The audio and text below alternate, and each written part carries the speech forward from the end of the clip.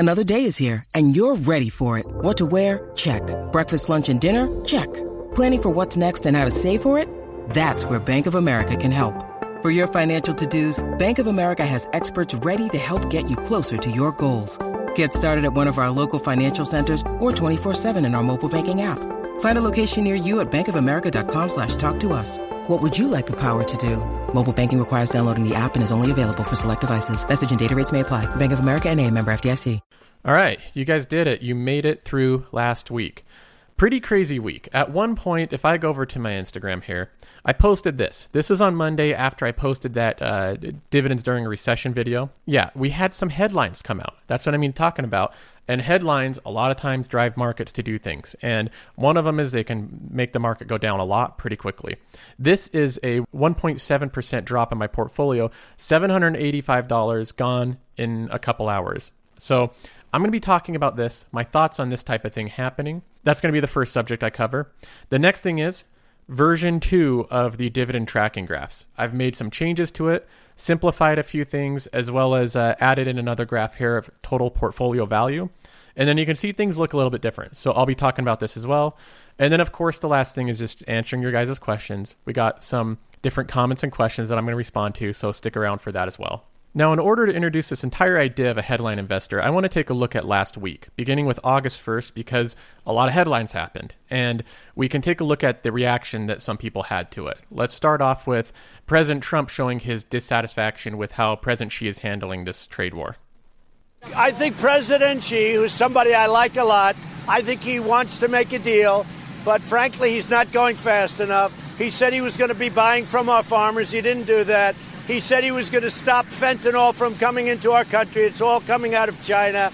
Now, of course, Trump continues on saying that he's growing impatient with China, that they're dragging their feet, and he wants to speed this whole process along, these trade negotiations. So what tool does he use to apply pressure to China? The same thing that he's used many times before. Trump says the U.S. will impose 10% tariffs on another $300 billion of Chinese goods starting September 1st. This is bad headline number one. Let's see where this starts going. On August 4th, the Dow plunges 760 points in worst trading day in 2019 as the trade war intensifies. If we go down, they actually cite a reason why. China, which has historically controlled its currency, allowed it to fall to its lowest levels on Monday against the dollar in more than a decade. And you can guess where that bad headline leads to. Another bad headline. You wake up the next morning and it says the U.S. designates China as a currency manipulator.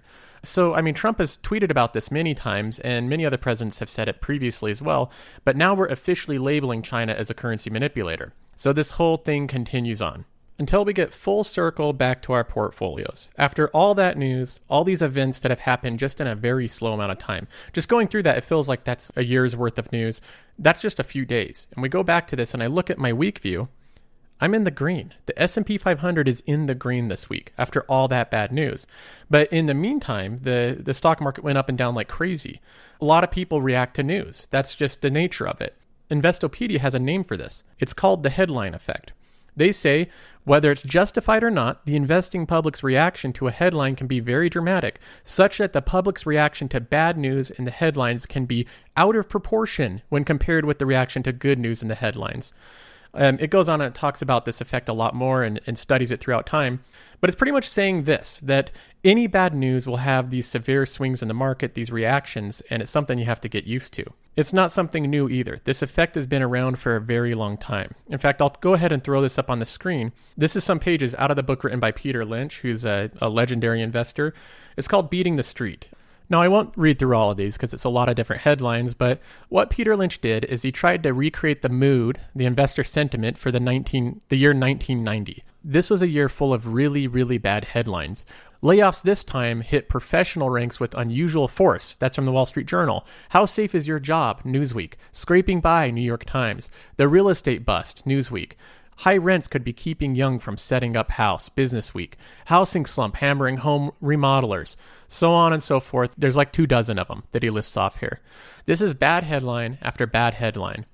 And the point is Peter Lynch wanted to show that if you pay attention to these headlines, it's not going to serve you that well.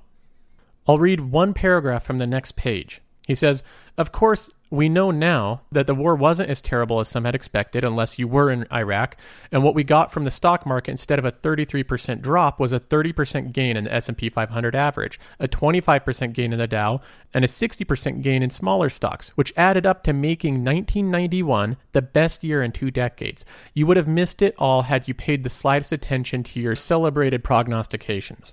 Now, that's Peter Lynch giving the advice that if you had listened to all those terrible headlines in 1990, you would have missed out on all the amazing gains in 1991. And he's not the only legendary investor to have this advice, to somewhat ignore the headlines, to try to remove yourself from that headline effect. We have Warren Buffett here. He's in an interview, this is on CNBC, and he's asked, what should investors make of this whole trade war thing? It seems like it's escalating. There's lots of talks of recessions. The Dow Jones seems very unstable. What is your take, Warren Buffett? And he gives his answer here.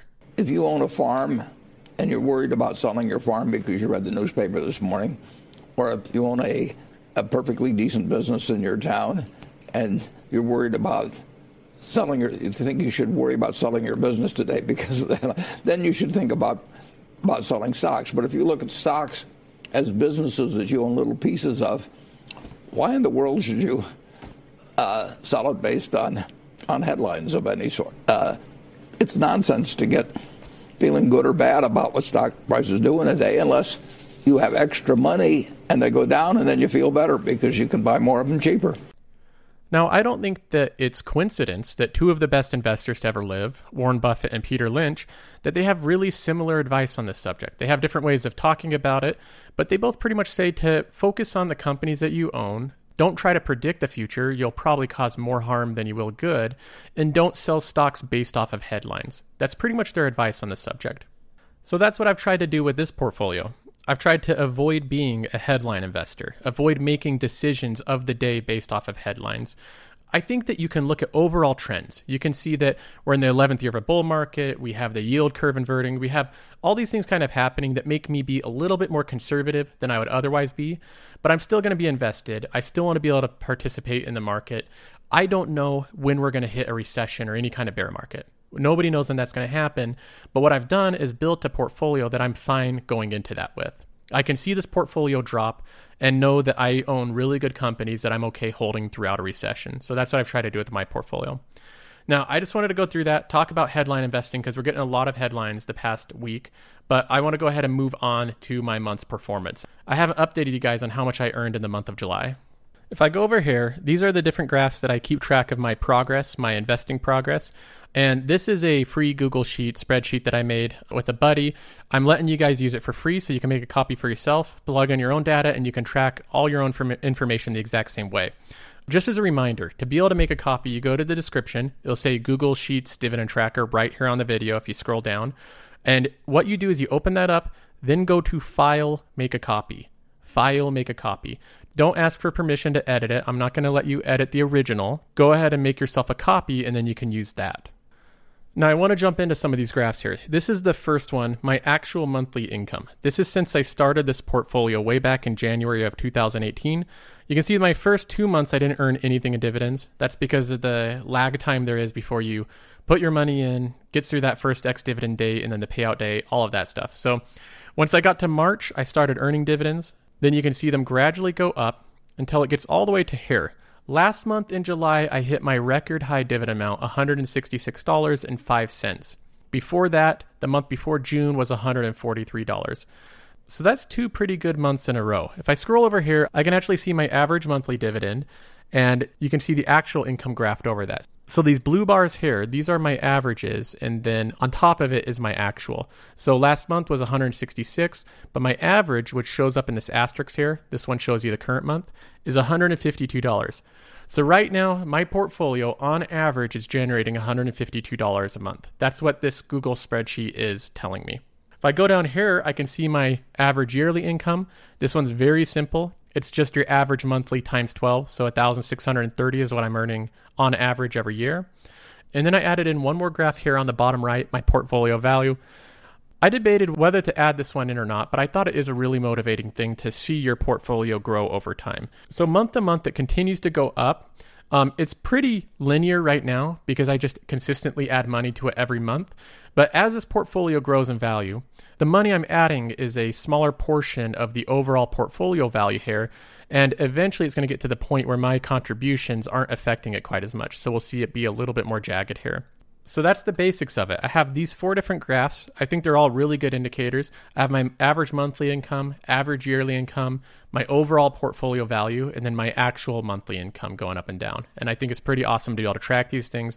This is exactly how I like to see it. So you guys, again, this is free. You can use it if you want to. You don't have to use it if you don't want to. If you want to build different graphs based off of this information, you can do that too. Lots of cool things you can do with this. So I changed this here so you can easily update the sheet. And then we made some adjustments to the formula to make it a little bit better for different portfolios that get paid out at different times. So like I said, I'll go ahead and link this in the description and you guys can have fun, give me feedback on it. I guess we'll keep improving it over time and see what happens with it. Okay, so I'm going to move on to questions, and I want to preface this first question that I got. After I did my last video doing that comparison chart of market cap to dividend payments, it showed that a lot of people have a fundamental misunderstanding of how dividend yield works, how dividend payments work. I got a lot of questions that showed that people don't grasp this subject. So if you're new to dividend investing, if you're somewhat researching about this and learning about this, please listen to this first question. I really want to get this cleared up. I'll go through and read a couple of the comments left on that video. Adam says, Joseph, isn't it incorrect to say that dividends remain the same as if the stock price goes down and the dividend amount paid reduces also? So if the share price falls 50%, so does your dividend payment. Trading with James says, stating that dividends remain the same or go up for the most part is a little misleading because yes, you're still getting payments. However, 3% on $50 isn't the same as 3% on $100. The percentage is the same, but the payments are very different. Just feels like people won't understand this. Smooth 1330 says, if your portfolio is cut in half, wouldn't your dividend income also get cut in half since the dividend is based off the stock value? That last one there, he asked the question in the most clear way. He's saying, if my portfolio value were to drop 50%, wouldn't my dividend payments drop 50% because a dividend is based off of the portfolio value? That is totally erroneous. So I'm not trying to pick on you guys. This is a super common thing that I see new investors fall into. Dividend payments are not based off of the market cap. They are a set dollar amount. In fact, let me go to the drawboard to illustrate this. Let's take a company like Apple. And for the sake of math, to keep things simple, these aren't real numbers, but let's say that Apple decides it's going to pay a $3 dividend. So they pay out $3 per share per year. And let's say that the share price conveniently right now is $100 per share. So we have a share price of $100 on top. We have the $3 dividend on bottom. That would make the current yield of this stock 3%. That would be the current dividend yield. This is where people get confused about this. Apple does not set a 3% dividend yield. All that is a calculation based off of the amount they did set, this $3, and their share price. But as their share price ebbs and flows, as it goes up and down every single day, this dividend yield changes. It changes from 3% to 3.5 to 2.5 or whatever. In fact, if we go into, let's say we go into a recession and Apple's share price gets cut in half. So now we have a share price of $50 per share. How much is Apple going to pay you per share? They're going to pay $3 per share unless they decide themselves to cut the dividend. The dividend is not a set yield. That is simply the calculation based off of the current share price. If the share price goes down, the dividend yield go up. So $3 dividend a year on a $50 price is going to be a 6% yield. So you can see a lot of people get this confused. They think that a company like sets a dividend percentage and then you get paid out whatever percentage that is. That's not how it works. A company sets a specific dollar amount that they pay out per year, and they pay it out quarterly. And whatever the current price of the share is determines this dividend yield. The dividend yield changes all the time. That's why a lot of investors, if there's temporary drops in prices, you can pick shares up for better values and get that 6% yield. Then when it goes back up to $100 per share, it'll be back at that 3% yield. That's called yield on cost. So don't get confused about this. Know that if my portfolio were to drop 50% in value and none of the companies actively cut their dividends, I would still maintain that $160 a month income. I'd still maintain the exact same income I have right now. the companies would have to actively cut their dividend for my income to go down. So I just wanted to clear that up for you guys because I know that there's some people that are still confused by that. Okay, so let me move on to the next question. It says, hello, I just found your YouTube channel and I've watched a bunch of your videos. I'm really new to dividend investing and would like to get your opinion. I have been using Robinhood to buy dividend stocks and I'm not sure if this is the way to go. I noticed you used M1 and would like to know if that is a better option. I know M1 allows you to purchase partial shares, which is a huge bonus. I just would like to know your opinion if I should move my $100 off of Robinhood to M1. I also use Acorns and Betterment and would like to know the difference between all three of these. Thanks so much. All right, let me just say, I think it's awesome that at least in the US right now, we have a lot of options of really great brokers to pick from. So instead of just having the traditional brokers that have gotten away with charging huge fees over the years and charging for everything that they do, I like that these new brokers are coming out and they're leveraging new technology to make trades free. And that's already been shown to bring down the price of trades all across the board. I think it's similar to what ETFs have done to mutual funds. Mutual funds, you used to have to buy these actively managed funds and pay like 1 to 1.5% management fees. And now you have ETFs that are a tenth of the cost. They're 0.2%, 0.3% for ETFs. So I see these new brokers like M1 and Robinhood, they're doing the same thing to the traditional ones. As these ones grow and get bigger and bigger, they're going to put downward pricing pressure on those more traditional brokers. So I think that's a really cool thing. Now, having said that, between Robinhood and M1, it really depends on what style of investing you're doing. The biggest benefit of Robinhood is that you can buy and sell stocks anytime. Anytime that you want, you can put in an order. Within 5 minutes, it's going to be purchased or sold. With M1, there's one trading window a day. So M1 is not the platform to use if you anticipate wanting to do a lot of intraday buying and selling. If you want to buy stock in the morning and sell it a couple hours later, and then buy stock in the evening, sell it, the next morning. If you're trying to do that where you buy and sell very frequently, if you want to do day trading or things like that, then M1 is not the broker to use. M1 fits with an investing style that I like more, which is not an investing style where I buy and sell intraday. In fact, this whole video, I'm talking about how I don't really like that style of investing. I don't buy and sell based off of headlines. I'm not going to be buying and selling all the time really frequently. I think M1 has some pretty big benefits. Like you mentioned, it has fractional shares.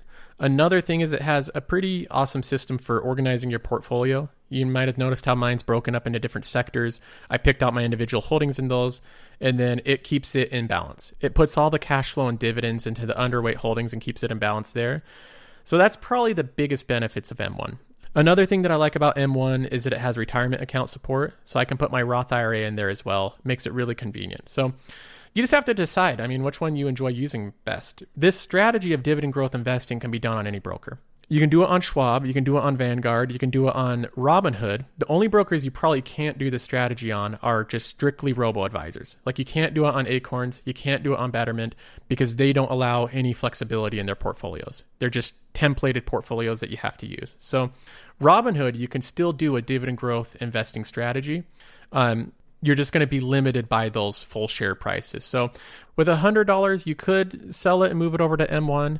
I like using my M1 account. You can see how it functions. You can see how your Robinhood functions and decide for yourself which one you want to use. To be quite frank, though, at the very beginning, I don't think what broker you're using is going to be the biggest factor in how successful you are. It's going to be your budgeting. It's going to be how much you deposit. That's going to be a way bigger factor in how successful you are. So as far as a broker, it's going to be largely your preference. I prefer M1. Other people might prefer Robinhood, or they might stick with their Vanguard account. All of that's good. It's whatever one works best for you.